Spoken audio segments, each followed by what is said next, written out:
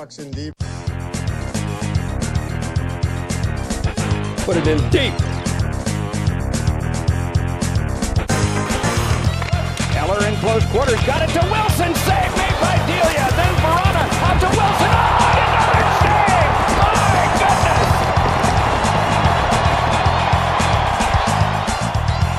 You know, getting pucks deep, putting the puck deep. Put pucks in deep. He's chipping pucks. He's getting pucks deep. Getting a lot of pucks deep. Get pucks deep. Just put the puck deep. Getting pucks out. Getting pucks deep. Get pucks deep. Wear them down. Get pucks in. Pucks in. Pucks in deep. Puck deep. Pucks deep. Keep getting pucks deep. Keep getting those pucks in deep, folks. Episode 19, Pucks in Deep podcast. Adam and Josh, we're here. But, well, you're here, Lesko. I'm here physically. But I'm not super here mentally. It's going to be a tough pod for me this week. Battling the flu right now, so stay away from me. Day to day, but still manages to make a podcast appearance. Day to day, yeah, that's right. Not being put on the IR, but you can put me on your IR plus in your fantasy lineup because I'm a game time decision. But yeah, it was a tough day for me today. It kind of brings you back down to earth. Those moments when you actually get really sick, you know. And it's when you get really sick and then you forget what it's like to feel normal. That's when that feeling comes over you and you're like, "Oh fuck, I'm real banged up here." That's actually a really good point because it's probably been 5 or 6 hours since I was like physically, sick, like ill. But the entire afternoon, the early part of the afternoon, and talking to you on the text message, trying to figure out if we were going to hammer out a pod tonight or not. I'm just weak. Like I can't even move. Like I got the fucking cat walking around and I'm talking to the cat, like asking for it to help me. And like I try to lay next to it because it's comforting. It's an animal. I don't really like cats that much. I like this one, but like I'm trying to lay next to it because it's comforting and he's just an asshole. Cats in general no sympathy for you. No sympathy whatsoever. Just give me my fucking food. Basically is what he's always asking me. Watch me shit in a box. Yeah, no doubt. All right, so episode 19. We're underway. Probably going to be a bit of a shorter one. We got lots to talk about. Obviously, the Leafs pulling a bit of a blockbuster, if you will. Let's go. So we'll get right into that. But follow us on Twitter once again. It'd be remiss if I didn't give our Twitter handles out there. At PuckPod. You can follow us on Twitter at Coleman42 and at Lesko Adam. Speaking of Twitter, Lesko, I was listening back to some of our early episodes, and the reason why I was doing this is because we're approaching the 20 episode mark.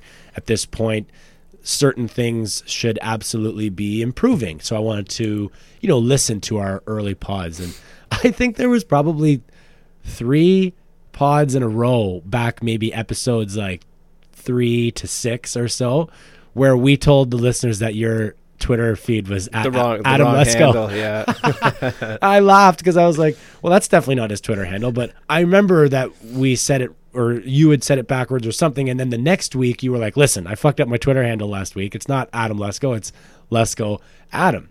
And then that at the end of that episode, we did it again. And then the following week, yeah, I know.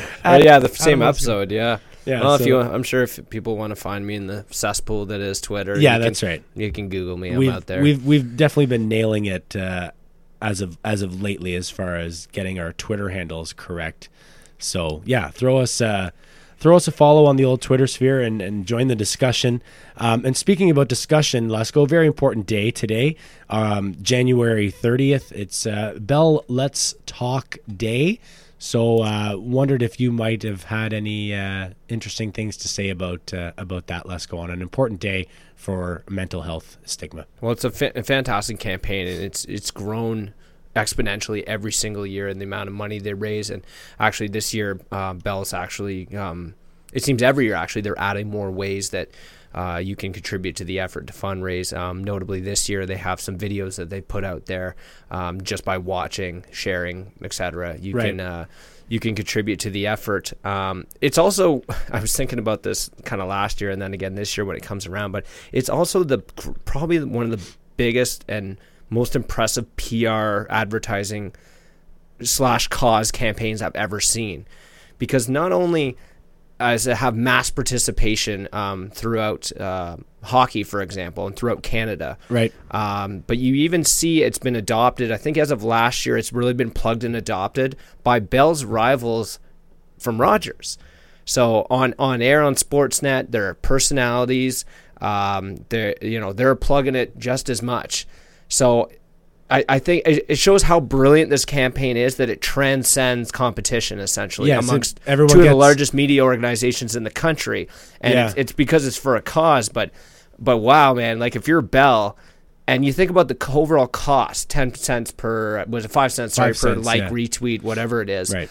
The cost for them to get this amount of exposure is unreal. Well, I mean, for just one day, like you say, the two media conglomerates and Rogers and Bell, they jump in the same boat. They play nice. They jump in the same boat, and it's a Bell boat. It's not a Rogers boat. That's right.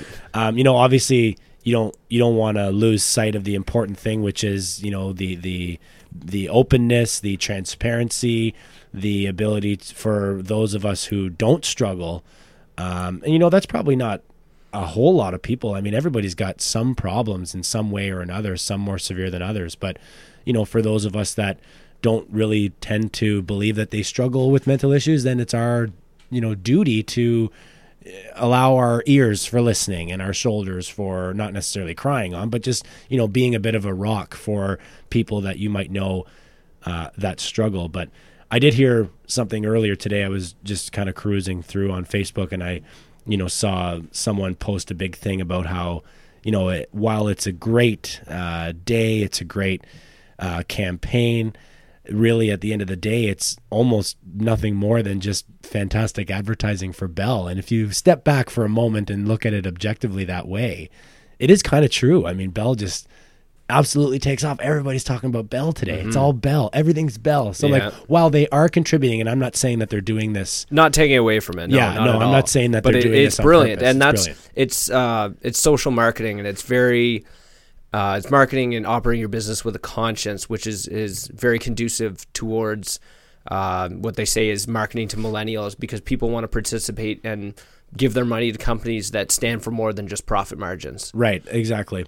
And 364 other days of the year, they're definitely looking for profit margins. That's right. But then on the 365th day, they're approaching an important issue in society, but they also are generating a lot of talk for their own company. Yeah, and they get tons of positive free press, and all the power to them. They fully deserve it. This is, like I said, it's a genius, brilliant marketing campaign, and mental illness is something that it's something that's thankfully coming to the forefront, and I think this campaign has a big role in that.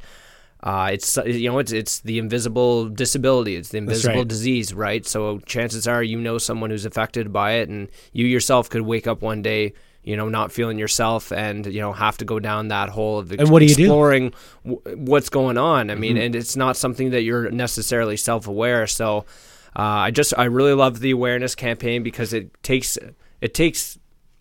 a person to, or sometimes somebody influential to bring this into the conversation, for someone maybe to look inward or look outward and be more aware of it, and notice how common it might be, because some who are not affected might not ever consider the impact it might have on themselves, their family members or friends. Or those around them too. You just walk around and you think, hey, my life is fine, so who cares? Really? Right. And sometimes the way you carry yourself out in society can be unfavorable for others, and you don't mean anything by it. You're just being a happy-go-lucky person, but unfortunately not everybody's that way.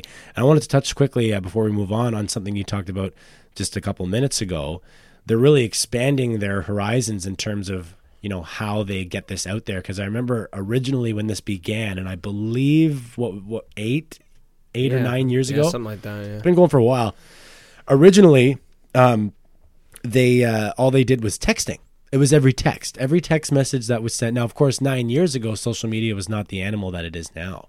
It did exist. We did have Facebook back then. I don't know if Twitter was around. Forgive me for not knowing that. Yeah, it was around, but it was much smaller community. Yeah, it was early. So originally, it was just text messages, and I remember I was always a Rogers customer. So I wasn't able to contribute, and that kind of sucked. Like I would even text my friends who were Bell subscribers, and I guess that would be good because they would text me back, and there's 5 cents. But I remember feeling a little bit left out in the cold, not being able to participate. And now with more horizons, more avenues for us to be able to be involved, I can watch videos, I can, share videos and contribute that way, which is very nice. Yeah, like I said, it's a great cause. They've made it really easy for you to participate. And, it's Instagram, Snapchat, Twitter, Facebook, you name it, text messages, or watching the advertisements that they've made to go along with the campaign. Just completely brilliant, and support it fully. All right, well, you know what else is completely brilliant and had my full support? Kyle Dubas. Kyle Dubas. In the house, just making a splash on the trade market. Do Do you think that's what he was doing when he got off the phone with Rob Blake? Just a Probably. couple, maybe a triple fist pump. Just like a fucking, either like a, he's probably like a quiet fist pump kind of guy. Maybe. Or if he was alone and he had the ability to do so, or he was in front of his, family members and he was comfortable, I'm thinking maybe a double tiger. Oh, yeah. Like a double tiger, like here we go. We're Sunday red. We just eagled the 17th hole to take a one-stroke lead. And now all we got to do is take that one-stroke lead into the final hole and we'll see what happens. Just tap it in. Yeah, so for us, we'll get back to the hockey, get away from the golf analogy. I think it's great. Let's go. I think, honestly, let me start off with this. Let me preface with this. I think this worked out phenomenally well for both teams. Now, we won't know exactly how well it worked out for LA for quite some time, but the point of the matter is they're nowhere near. It's time to reset. And I think this is an indicator for LA that that's the path they're choosing to go. The on. reset. They're hitting the reset button because Muzzin is one of their best defensemen. Yes, for sure. And to show the return coming back the other side, one of the notes I made was that it was great for the Leafs in that they did not give up a roster player. I think a lot of the speculation was a Kapanen or a Janssen was going to have to go back the other way. And that goes back to what you said about it working very well for both teams. It looks like LA got what they want in futures and in that first rounder, and Toronto got what they want without upsetting the room. Well, that was my biggest thing. Like I was talking with my fiance about it because I was excited, and she happened to be texting me at the time, and I said, "Okay, hold the phone, baby. Fucking Leafs just made a huge trade," and she's like, "I don't care," and I'm like, "Yeah, I know, but I got to tell you about it." So she was just asking me about like why I was so excited. Is this like a great thing? Is he just such a great player? Did you lose anything? And I was like, "What a great question by you, like a non-fan. Did you lose anything?" I said that was the most important part of the puzzle, was that we didn't disrupt the room. Actually, twofold. I'll go twofold. Number one, we didn't disrupt the room. Now, someone's going to become a press box guy, but we didn't send someone's best friend, roommate, like away to another team and disrupt the room. The second part of the equation is that we did it early. We didn't wait until the actual trade deadline. So now we've got Jake Muzzin coming in. It's a new guy. Now I understand that he grew up a Leaf fan, blah, blah, blah. I don't care about that. Like, it's great. It's great news. The Leafs have so many fans, Lesko. Like, you're bound to find more players, especially those that come from Ontario. Like Muzzin said, I'm an Ontario boy. I grew up cheering for the Leafs. So if we even remove the fact that he's a Leaf fan, I'm talking about a guy coming in to a new team. There's going to be that new guy phase. Oh, hey, new guy, like, what are the lines? What are the rooms? Where are you sitting for dinner? Where are you sitting in the room? All that bullshit, that's being taken care of now, basically as soon as the calendar hits February. Versus if we would have waited until the trade deadline to make this move, all of that shit would start when the calendar flipped to March. So for me, we get like a full extra month almost of this guy being integrated into the team dynamic. I know Dubas mentioned that as well, and I thought that's a great point about the timing in that you pull the trigger now. Clearly the deal's been on the table for a while. Apparently it dates back to Christmas when the negotiations began. Okay. So it's fantastic to get him in this early because it gets him acclimated. And I think even better during the Leafs bye week, the Leafs don't play till Friday, he gets time to get up into Toronto, find somewhere to stay, Yeah. get his gear up, Get his family go moved and up, meet the staff, meet the teammates, get a few reps with the club. I know a lot of the guys are down in Cabo and stuff, boozing and getting hammered, but Yeah, they can't be back till Thursday. it gives them lots of time to get acclimated. And like you said, instead of squeezing out a trade at the last minute, the deadline where you got a guy for a month and he's making the adjustments when you're in that final playoff push. Instead, we have times for adjustments prior to kind of crunch time, I guess, later in the year. There's time for tinkering. There's time for trying different pairings. Like, it's just, I think it's really great. And I like your point here in the prep, Lesko, where you point out that we didn't have to give up either of our Swedish defensive prospects in Rasmus Sandin and Timmy Liljegren. That's excellent, because that was the other speculation, is that if the Leafs have to give up for a defensive piece, it was going to cost one of their young prospect pieces, especially with a team like LA that's looking to rebuild and whatnot. Right. So this is a masterful move by Dubas, I feel, in not giving up their most precious prospects coming down the pipeline.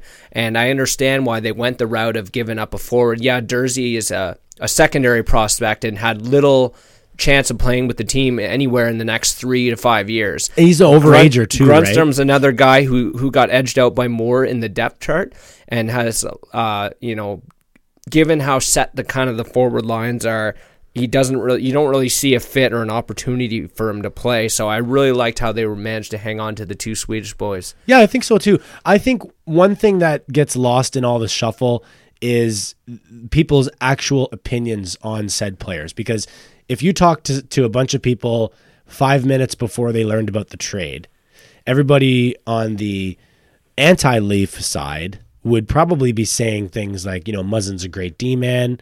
Maybe he's not an elite number one guy, but he's like a top pairing type of D-man.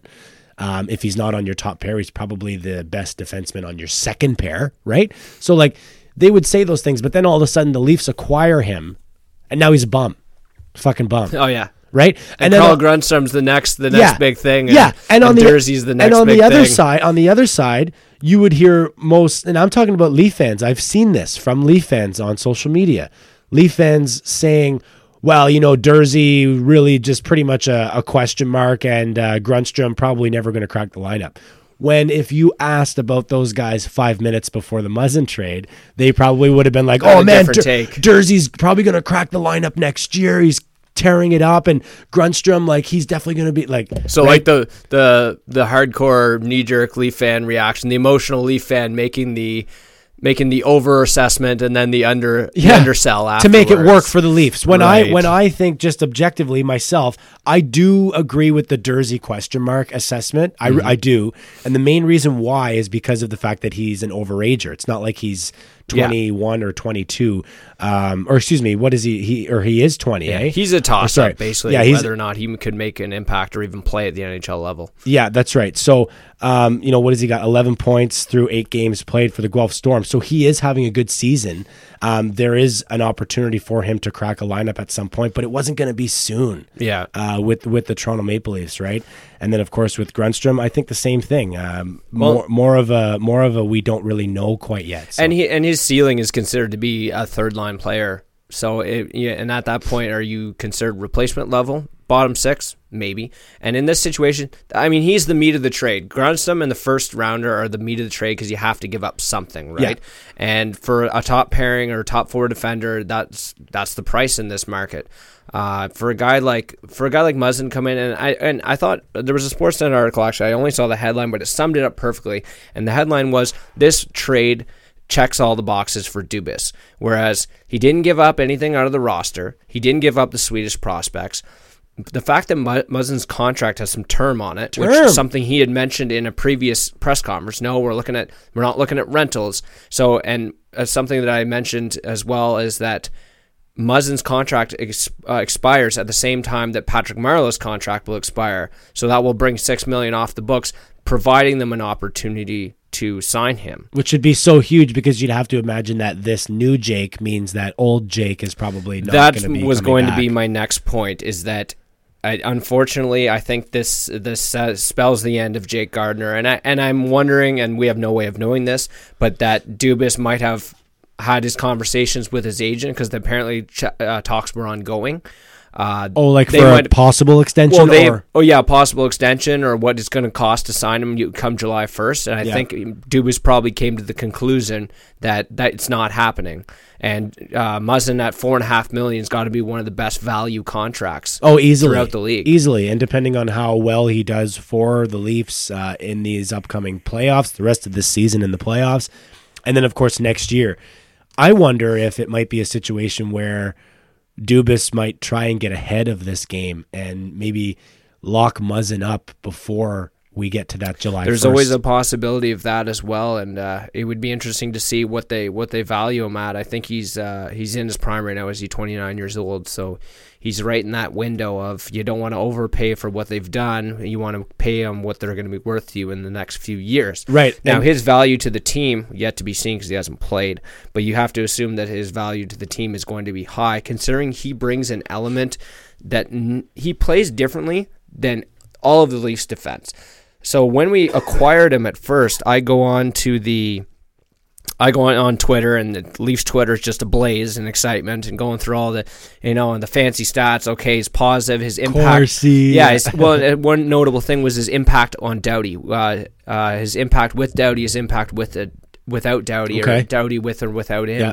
How he's had a very positive impact playing with him. You automatically think it's going to be very complimentary to Riley, whether or not who plays the right side, I don't really give a shit, whatever works best. But one thing I was wondering, I was like, he's a pretty big guy, he's 6'3", over 200 pounds. Like, does he crush guys? Baby. Oh, man, he destroys people, and they are fucking clean hits. Clean hits. I was so stoked. I found it, I think it was the shout out to the Flintor on Twitter. That guy puts out the best fucking gifs out there. Man, there was a compilation he put out of him destroying guys, and that got me really excited because, like I said, he plays different than any other player on the Leafs defense currently, and he has what none of those guys have, and it's that physical presence, that intimidating presence, clearing out the front of the net, smashing guys along the boards. Making you think twice about gaining the zone. Right. That's it. Once you gain that blue line, you got to keep your fucking head up with Jake Muzzin out there. I saw one clip, I'm sure you saw the same one, Lesko, of Logan Couture tries to dangle in between the two defensemen. Now, normally the play would just be to block his way. Don't take an interference penalty, but just make sure that you don't get beat by the guy. Well, Muzzin just jams on the brakes and puts everything forward right into just Couture. throws Owns him. himself into guys. Owns him. And I mean, like, we're not talking about leaving your feet. We're not talking about head hunting. There's no contact to the head on most of the replays that I saw. I say most because sometimes it is just unavoidable. I think of the one where I can't remember which Ottawa Senator he crunched. Plastered some guy in the glass. Yeah, I saw that one. Just and you know smoked what? him. Don't care. Yeah, no. Don't care. Yeah, I could go for the sandpaper, and that's what's amazing because he satisfies two ends of the Leaf fan spectrum. The numbers guys who want to see the zone exit wizard and the plus Corsi, and the guy who can break down plays in the defensive zone and make some contributions offensively. But then he satisfies guys like me who miss that sandpaper, the physical play, that variable that we haven't had, and in that many I've talked years. about repeatedly, which is considered one of my main points about their weaknesses is being too easy to play against, and I think he is a good answer to that. Well, what was the one statistic I saw TSN put up on the board when I was watching SportsCenter? Puck battles won. I didn't even know that was a thing. Didn't know. I did not know that was a thing. He was, I can't remember who was first, but he was second in the NHL under the category of puck battles. Mm-hmm. So how many times per game he wins a puck battle. I can't remember what the number was, but the whole point of the matter was that he was up there with the best in the league in terms of like you said, when two players go to the wall, the Leafs probably aren't winning that battle. And that's often been a problem because there's too much stick swinging and not enough physicality. We try and poke it out. We try and lift it off the window. Muzzin's more of a get the fuck out of my way. I'm going to get this puck and fire it out. Like, make sure it's out. A couple notable stats I'll throw out there as we wrap up the talk on Muzzin because there'll be lots to talk about him going forward, no doubt. He led the LA Kings in hits, block shots, and had a positive goal differential on a Brutal last place team. Yeah, he's plus 10. Plus 10 somehow. Figure that out. I have no idea how to figure that out. So good for him. Real excited to see him play for the Leafs, and we'll see how it pans out. Will be wearing former Leaf legend Connor Carrick, number 8. How about this? Former Leaf legend Aki Berg. Tell me you saw that picture of Aki Berg. You probably haven't, but I'm going to show it to you One of the right worst now. deadline acquisitions How ever. about this? Wow. That's Aki Berg now. Is that current? That's current. So for the listeners, he is looking thick. Like, man, look how big he is there. And that beard doesn't help. No, you need to shave that just for a slimming effect. But what I'm liking about this picture, though, is even though he's like huge, he's still in the hockey room. He's in the dressing room. And he's wearing a CCM. He's we're staff for somebody, not anybody in the show. I don't think. Oh, I see. Okay. I remember hearing something about it. Anyway, All-Star Weekend. What did you tune into? What did you watch? What did you think? Nothing. You didn't watch one bit of it. No, I was with the fiance in Peterborough, and it was my birthday weekend. Happy birthday. Yeah, happy belated. Thank you very much. Yeah, my birthday was the 24th, and I think that was a Thursday. And then, of course, the weekend was upon us, so I traveled down to Peterborough, and I caught a little bit of it on my phone. But really, I missed most of it. I did recap, of course. I didn't watch it live. Yeah. But I recapped, and I saw the Kendall Coyne fastest skater. That's probably the story of the weekend. Is she ever fast, man? Probably the story of the weekend. Holy shit. You could just see her streaking down the ice, and so she posted 14.266, which was less than a second off McDavid's winning time. And I think she ended up stacking up 6th or 7th overall. So for those of you who might have missed it, Kendall Coyne, Schofield, U.S. gold medalist, plays for the national U.S. women's team. She was invited by Nate McKinnon to take his place in the fastest skater competition after he ended up having to sit out, I guess, due to a bruised foot. She had a fantastic showing out there, and I thought it was a great gesture by the NHL to bring some of these women hockey players out there, because the NHL gave these women a platform that they've never had. They don't have outside of the Olympics. They don't have that kind of audience, and so it really was. It was a really great opportunity to showcase their skills. They didn't disappoint, and I guess what that moves into next was what I called the fake outrage about the Brianna Decker story. Was that so? If for those who might not have seen, or you might have, if you saw the cesspool on Twitter of people freaking the fuck out about this, but she technically, I guess, or so some thought, won the passing competition. Was it the elite passer competition? Right. And over Draisaitl? Over Draisaitl, and then somehow they were making Leon out to be the bad guy. Well, what happened was the NHL, I guess, kind of reviewed it, and they're like, well, actually, this wasn't quite accurate, so and so, which was kind of a bad move by the NHL, optics-wise, because this was a PR win overall, right? Yes. To having the women there and helping them grow their game.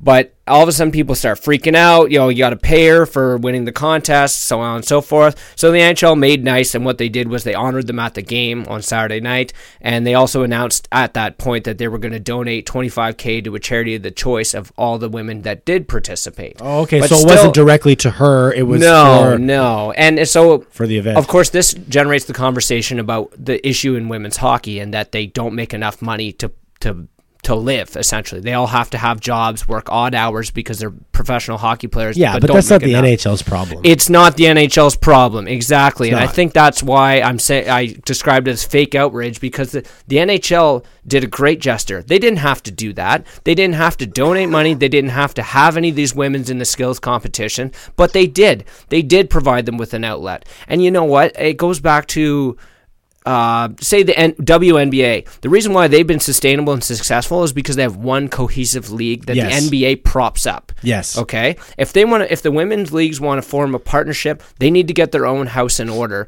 because right now there's 2 leagues, and the NHL is not going to prop up and support one league over another or both leagues. Yes. So I think I don't know what's going on in terms of the executives of those leagues, but something needs to happen before the NHL can truly write a check, I think, and find a way to help support. But and I'm sorry, I'm fucking getting ranty here, but Rant away. if you're one of those fucking people out there who bitch and complain about them not paying Brianna Decker or not paying these women, whatever, I don't give a shit. Or you're upset about how much money they make. Go to a fucking Go game. to the games. Go to the games. Look Yeah. at their attendance. 150 people, 250 people show up to those games on a regular basis. Go buy some merch. Yeah. Okay, you want to support them? true. Go put your money where your mouth is. True, and the CWHL has some nice jerseys, so you could help out by buying some merch, and that might even help more than going to the game, because now you're wearing this merch out and about, and someone's going to ask you what it's for. You're going to tell them it's for the whatevers in the CWHL, and maybe create some buzz that way. But at the end of the day, there's no onus on the NHL to assist the growth of women's hockey. Like you say, it's on them to create a league that is sustainable Yeah. and entertaining for the average fan. Now, I will tell you this, and I'll go on the record as saying this, and I might be pissing off a few people, but I don't care. I spent some time at CWHL games, specifically the Brampton Thunder or whatever it was back in 2012, 2013. And like, I don't know how else to put this. The games were bad. Right. Like, the games were bad. And I'm not saying... Now, I'm not saying we're fucking women. Is that because of the talent disparity? Well- is that because you have like all-star Olympians and then like fringe ex-university players? So here's the or- thing, though. The year I went was the year of the Olympics. Right. When the Olympics is on, They're out training all the exactly, good players. Okay, all the okay. Olympians are not there. Right. So the Now, product suffers. I'm sure. Yes, you're right. The product does suffer. Now, I'm still going to stick by my guns here, Lesko. Like, if you're telling me that I went to a game, Brampton versus fucking Toronto, and there should have been 3 Olympians on the ice, 2 for Toronto and 1 for Brampton, and there wasn't. Okay, I get that. Like, I get that the game is not going to be as exciting without those 3 players.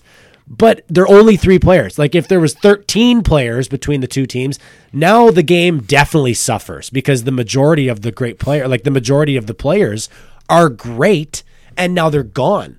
But in this case, there was only a couple per team, right? Because again, they didn't all play in the CWHL. Some of them play elsewhere.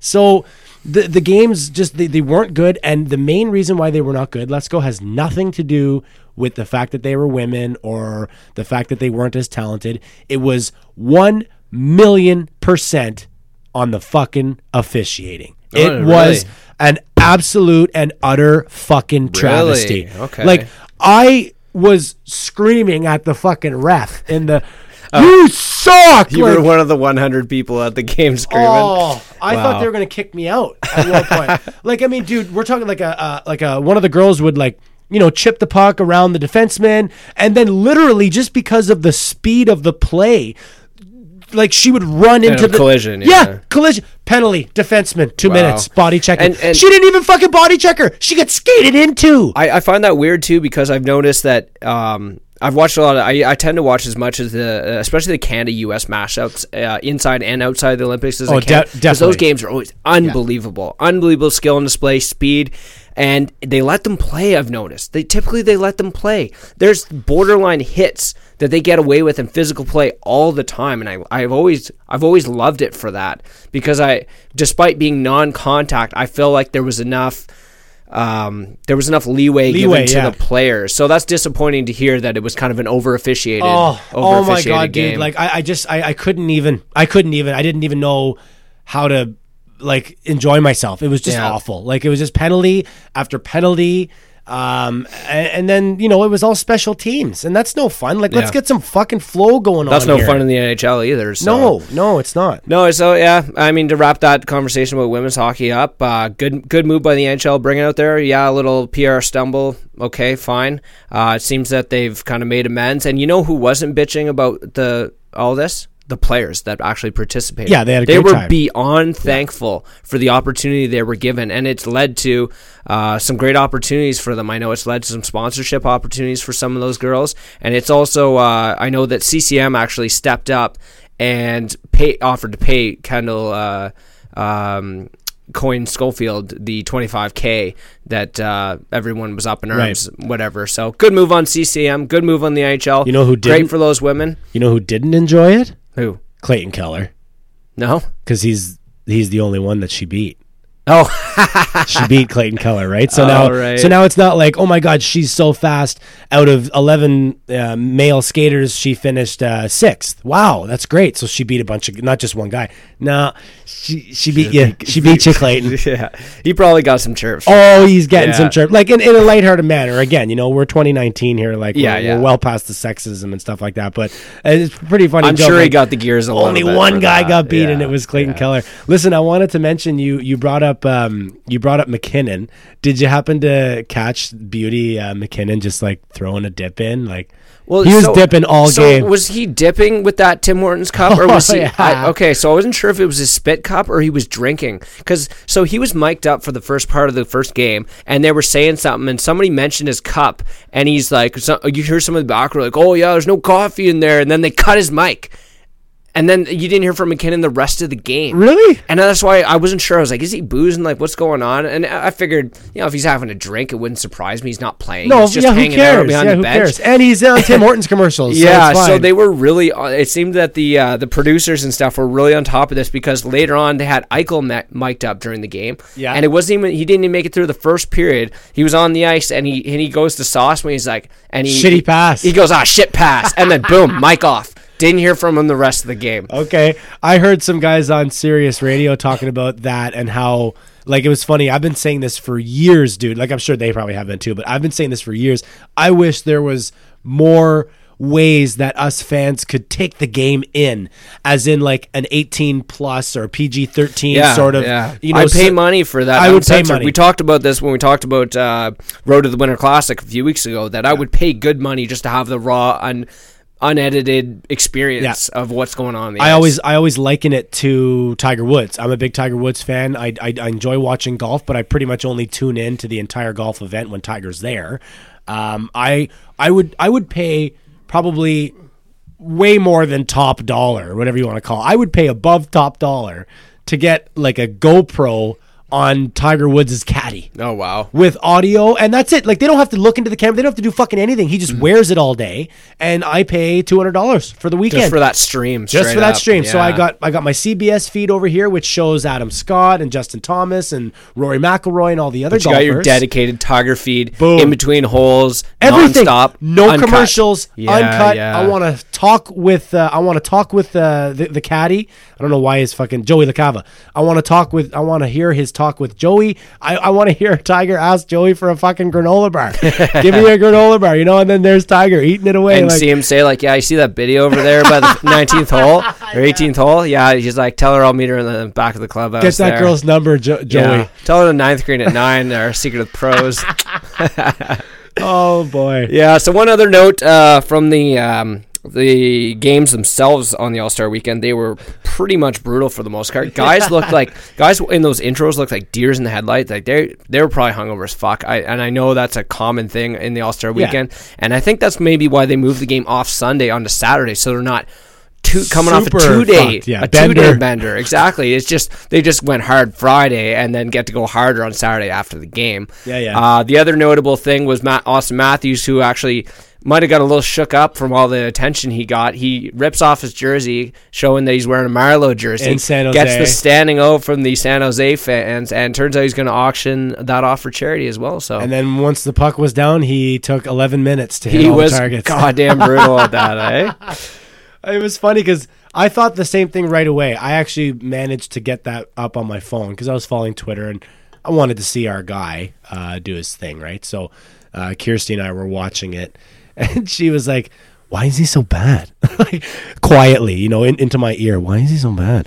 What's going on here? I said, I think it's because like he's been all jacked up about like doing this thing, taking the jersey. Well, I wonder off, if he, because I think was he caught said up. he got a little rattled by the moment because they were cheering him so hard and all that, and he's like, "Oh God, I still gotta go up here and shoot." So like the better scenario, and of course, it might not have turned out great if he didn't hit them all. But maybe the better scenario for Austin there would have been to fucking snipe. that would have set the crowd And off. then and then and then ripped off and then that would've ripped been the jersey something. off. But then what if he doesn't snipe? I next guess that's night? why he did it before, so he didn't put himself at that risk. I guess Because that would have been pretty darn cool. Because like whether he's Leafs or Sharks or Kings or anyone, like he's a premier talent in this Yeah. league. Specifically speaking, his shot. Like I'm Yeah. not talking about his overall game and how fucking fast he is and how he can pivot and skate backwards. He's got such a great release, Yeah. and to see him bury those targets like that, maybe before the Marleau jersey, would have been really unreal. But now you're putting a lot of pressure on the putting guy. way more pressure. But apparently there's too much pressure. I don't know what it was, but didn't go well for him. But you know, All-Star games all fun, doesn't mean shit at the end of the day. Yeah, exactly. Speaking of Matthews, just before the All-Star game, LeBrun was reporting that it's expected that Matthews' contract could be done within a month, which is, I mean, music to my ears as a diehard Leaf fan, and I'm sure many others. Now, this actually takes us back to an earlier podcast where we speculated on the term of the contract, and the speculation right now is that they're looking at a 6-year deal. And I remember I gave you a bit of shit in an earlier episode when you were talking 5 or 6 year deal, Yeah. and I was like, no way, because me, the diehard fan's like, no, lock him up for 8. I don't want even a sniff of anything. But with the way LeBron explained it, which is very valid, is that if they went the full term, the AAV would be too high. Higher, much higher. So at a lower term, it makes it more easy to work into the Leafs cap situation. You're looking at like a 8 times 13.25, Right. or 5 or 6 at 11. So, and the other interesting point I saw was after a 6-year deal, so say he signs a 6-year deal, kicks in next year, at the end of that 6-year deal, it lines up with the expiration of John Tavares' contract. So that really puts the Leafs in an interesting situation, whereas they have a bunch of cap coming off the books, and at the same time, so they can either Decisions. throw a shitload of money at Matthews, who will be in his prime at 27, 28, and either give something to Tavares if they want to keep him around for a few more years, or have more money to throw elsewhere. Depending on who won more Conn Smythe trophies, maybe. If we're talking generously. Yeah, it's going to be an interesting one, man. The Matthews contract, I've been a big proponent over the fact that Austin Matthews marches to the beat of his own drum. And I think I said that in our recent pod, whenever it was, when we were talking about the contract speculation. That's my main reasoning for thinking that he will sign a shorter term deal. And now, of course, the LeBrun article comes out and it looks like 6. And I remember LeBrun, I think in that article as well, he did say that 5 isn't necessarily off the table either. Mm-hmm. It sounds 5 or like 6 years. sounds like 6 is what works best for the Leafs and him.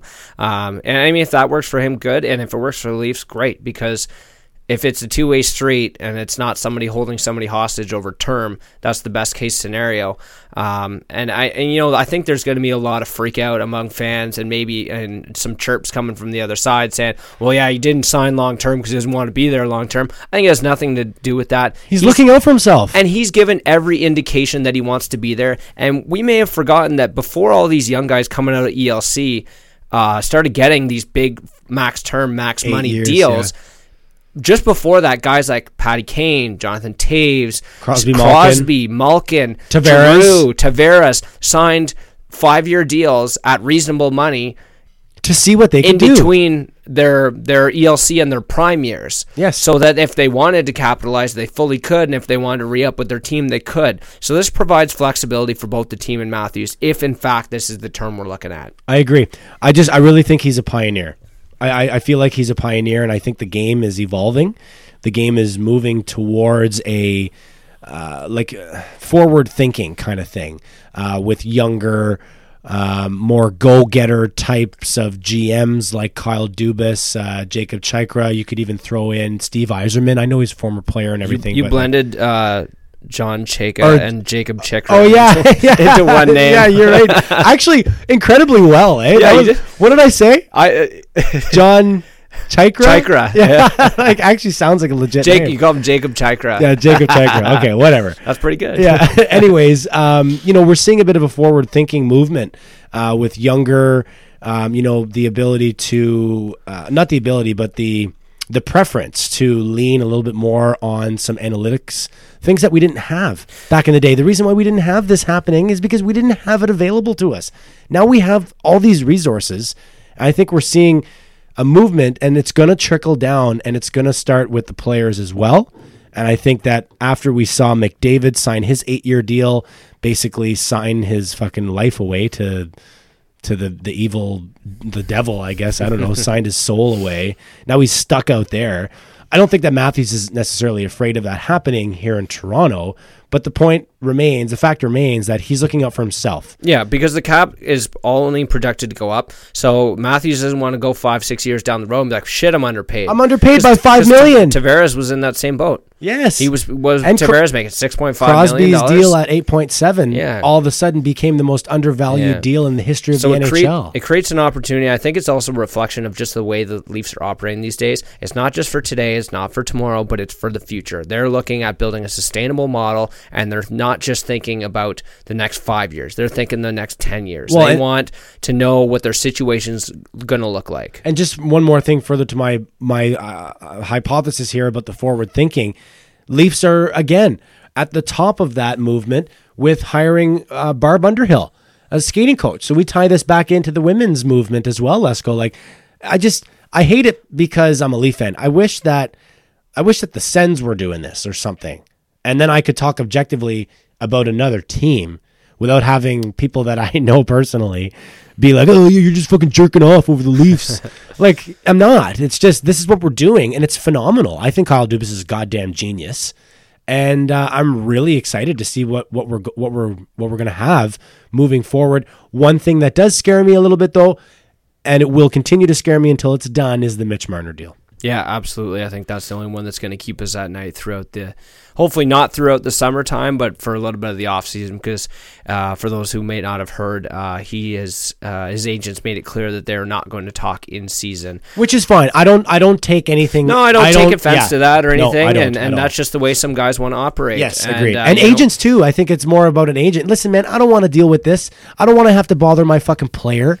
My client, sorry. Yeah. I don't want to have to bother my client during the season. Let him play fucking video games and build Legos and shit. Like, I'll talk to him later. We'll talk later about it. So I don't really read into that. And too Mitch much. wants to play out the year. He's on track for a career year, so it's only smart for him to do that. Very true. Yeah, very true. So you want to talk a little bit about one Patrick Laine, who seems to have gone really quiet in the last couple of months. Ice cold. Like, it's cold outside right now. It's cold all over this region of Canada and probably other regions as well. Shit, it's cold. Really cold in Winnipeg, like north of -50. But I don't think anyone's colder than Patrick Laine right now. Well, right now last night he played under 11 minutes, which was a career low. He was stapled to the bench in the second period against the Bruins. I'm not sure, like, 0 shots. It's been 2 months coming off that. What he had 18 goals in a month, which was nearly a record, including the 5-goal game, right? Including the 5-goal game, correct. And since then, he's gone unbelievably cold.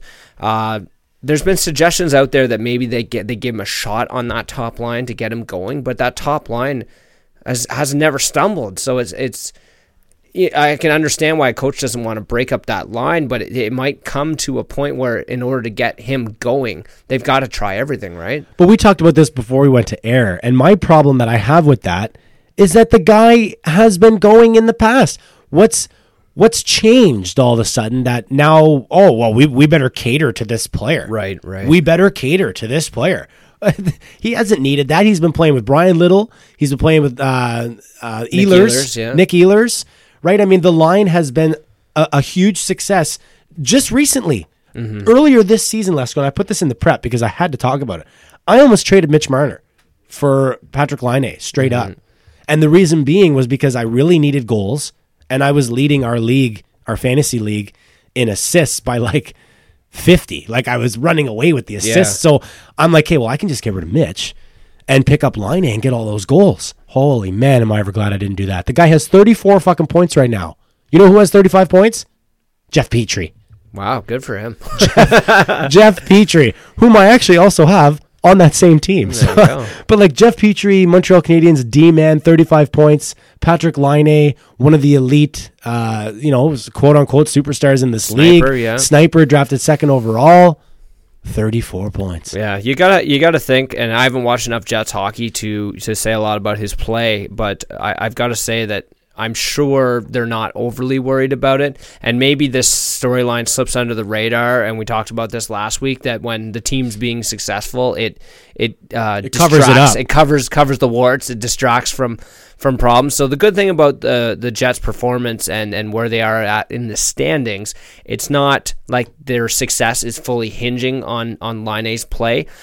So they can be patient in order to get him going, and that may explain why he hasn't seen a change of scenery, and that Paul Maurice is essentially kicking him in the ass trying to get him going. One even strength goal in his last 18. That's To unreal. go along with one power play goal. I mean, the guy should at least be scoring on the power play. Let's go. Yeah, you got to think there's something else going on there, but I don't know enough to say. So, like I said, you can only imagine that this is this is a trend that's not going to continue. But hey, if you're looking for a buy low candidate in fantasy, Yeah. you got one right there. Yeah, good point. But let me ask you one more thing here before we move on. I think we're going to be wrapping it up here soon. Let's go. Yeah, you're grinding it out. You're doing good though, I gotta say. I had to mute my mic a couple of Yeah, times. this is like playoff type shit where like you just bite the bullet and you take the shot and get out there. I feel like I am biting a bullet, no doubt. I wanted to bring up one more thing before we moved on. We're going to do after we wrap up this Line A chit chat. I only have just a couple notes. Let's go on week 17 for fantasy for our listeners that like hearing about that. Not too many notes, but a couple good ones. But my last question for you is, what is this Line A thing, whatever you want to call it, cold stretch or whatever? What is this doing to his contract negotiations, which will begin on July 1st? You got to think it's going to hurt the numbers being put forward, because we already know that Winnipeg Jets are going to be in a massive cap crunch, especially this offseason with the pending free agent list they have. They're in a similar situation to Toronto, whereas they've got a number of guys that they're going to have to re-up on. They're going to have to move some guys out to clear some space. So you got to think that they're going to be pinching every single penny. And the one thing I learned recently about the Winnipeg Jets is that a lot of their star players have no bonuses. No bonuses. I didn't know that. They do not play that game, apparently. And Ownership, a lot that's of an guys- ownership decision, And a lot right? of guys are on very team-friendly deals. So they're going to squeeze him hard. And if he can't show a level of consistency, it's hard to go after that top dollar. I remember the conversations when he was tearing it up. What does Laine get? 10 million, 11 million, 12 million. Yeah. It's certainly not looking that way. It's not. Given the consistency we've seen now. You know who else has to get paid this summer? Kyle Connor. That's right. You know how many points Kyle Connor has this year? How many points? 40 in 50 points. games. All right. Like, Line A's just, he should be outscoring Kyle Connor every day of the week. Now it brings us back to your point. Connor plays with Scheifele and Wheeler on that top line. So now that I'm looking at their lineups, and I mean, I kind of knew it in my mind, but I'm looking at it now on the screen, and I'm getting a bit of a better understanding here. Maybe I am on board with what you were saying, Lesko, about bumping Line A up. Just switch him with Connor for a couple games. Switch him with Connor for a road trip. Somewhere where he's not going to get harped on by the fans. And if you have a 3-game road trip, you go through Southern or California or whatever, like maybe throw Line A up with Scheifele and Wheeler and just try and get him a couple.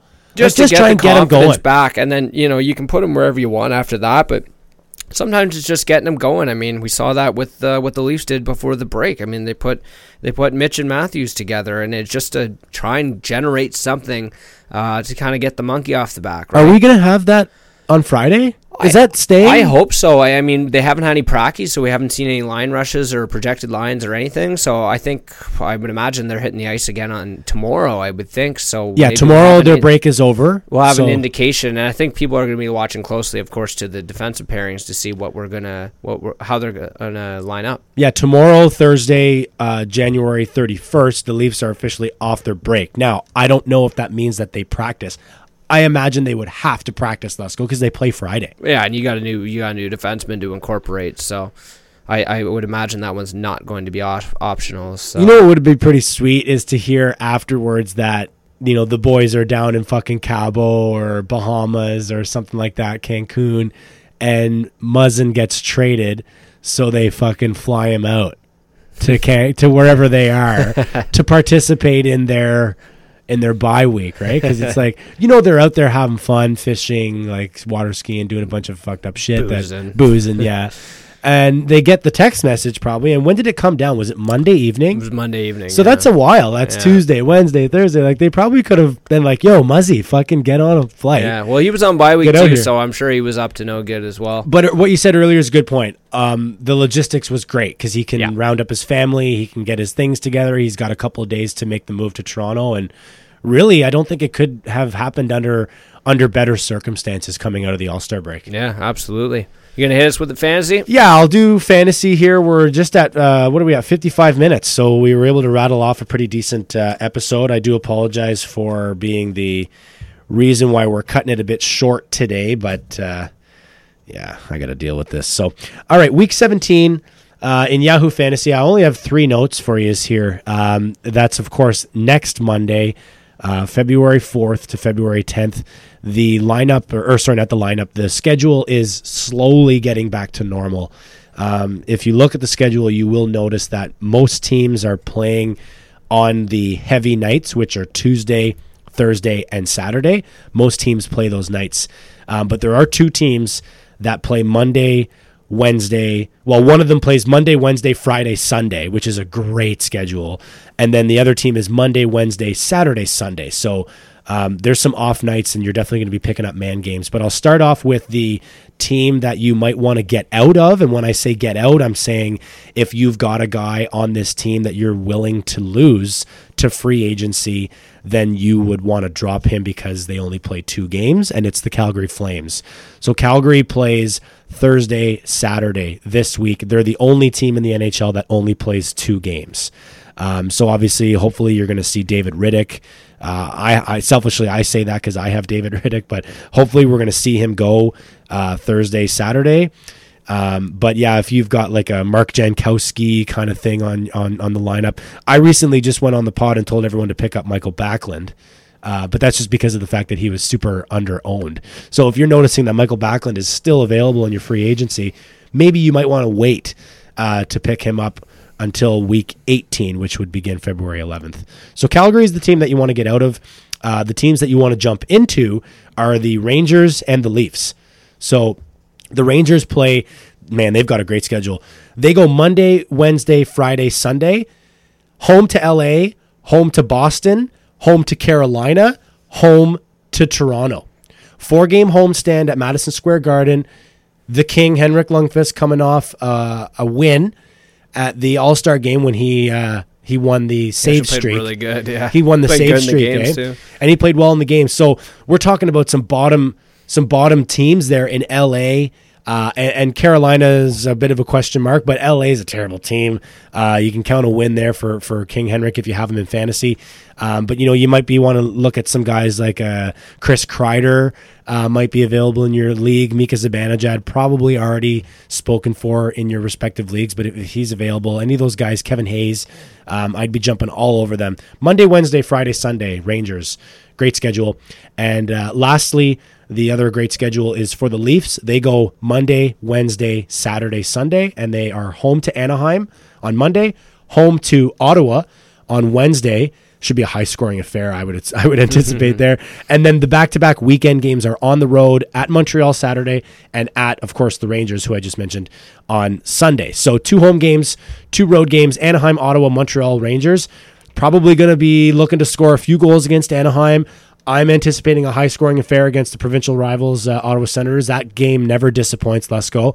And then followed right up with the Saturday game against the Montreal Canadiens. Another great rivalry there. So some really good options, maybe like a Zach Hyman, Kasperi Kapanen, basically anybody, Connor Brown even. A guy like that could chip in for some of these high-octane games. So Rangers and Leafs, pick them up. Flames, get rid of them. Or new first pairing, Jake Muzzin. I picked him up immediately. So I texted you, and all I texted you, I didn't know if you knew at the time. I'm sure you did know, but I knew, like, That was early. That was as soon as I knew.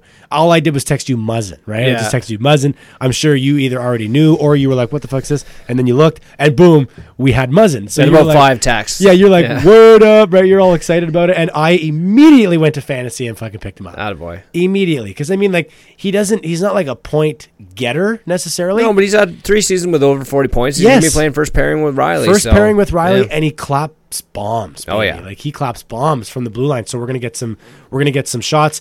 And I mean, I don't really, not to bore you with details, but in the one league I picked him up. Penalty minutes.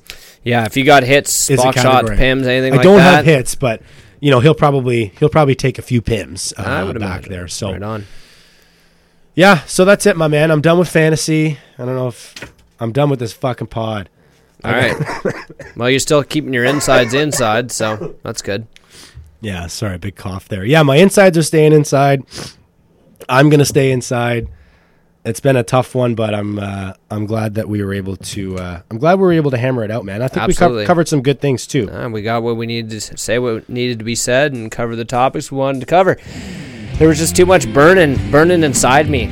I wasn't letting you off the hook easy. I know. I was like, come on, we got to grind it out. Texted you this afternoon, or Yeah. whenever I said, I don't know, man, might have to cancel it. And Give you're the like, people "What? what they want. We can't cancel. There's so much news. Lastly, we didn't get to it. I don't think I put it down in the prep. Let's go, but I have to say it. Are the Flyers going to win 12 straight and get back into it? Such a weird team. And you know what? It's interesting that they're coming to life because each time we talked about them, we kept saying, like, I don't understand why they're this bad. And Right. now we're starting to see their personnel pick up their boots a little bit here. And they've got a bit of some steady goaltending on Carter Hart. Great goaltending. JVR's Stolarz. back and he's potting in some goals. Drew's doing all right. You know, it's not that surprising because we knew that they were better than what they were showing us. They're still like 13 points out, though. I was hearing yeah. earlier today, I was hearing that they're going to have to go like 21-9. Yeah, I still write them out of the playoffs, me too. but it's good to see that they're finding their legs. Don't tell Claude Giroux that. No.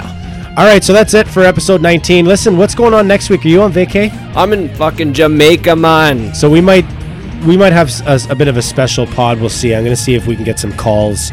Anyone out there listening that wants to call me and participate in the podcast, fucking give me a call, and we'll figure that out. We'll let you have a good time down in wherever the fuck you're going. Yeah, you just know if you do call me, I'll be like 6 to 12 deep. All right, we're talking beers, right? Yes. Or All right. margaritas or All fucking right. pina coladas, whatever. Episode 19 coming to a wrap. Josh Coleman at Coleman42, Adam Lesko at Lesko Adam. Follow us at PuckPod on Twitter. Thanks for joining us, and we'll see you again next week.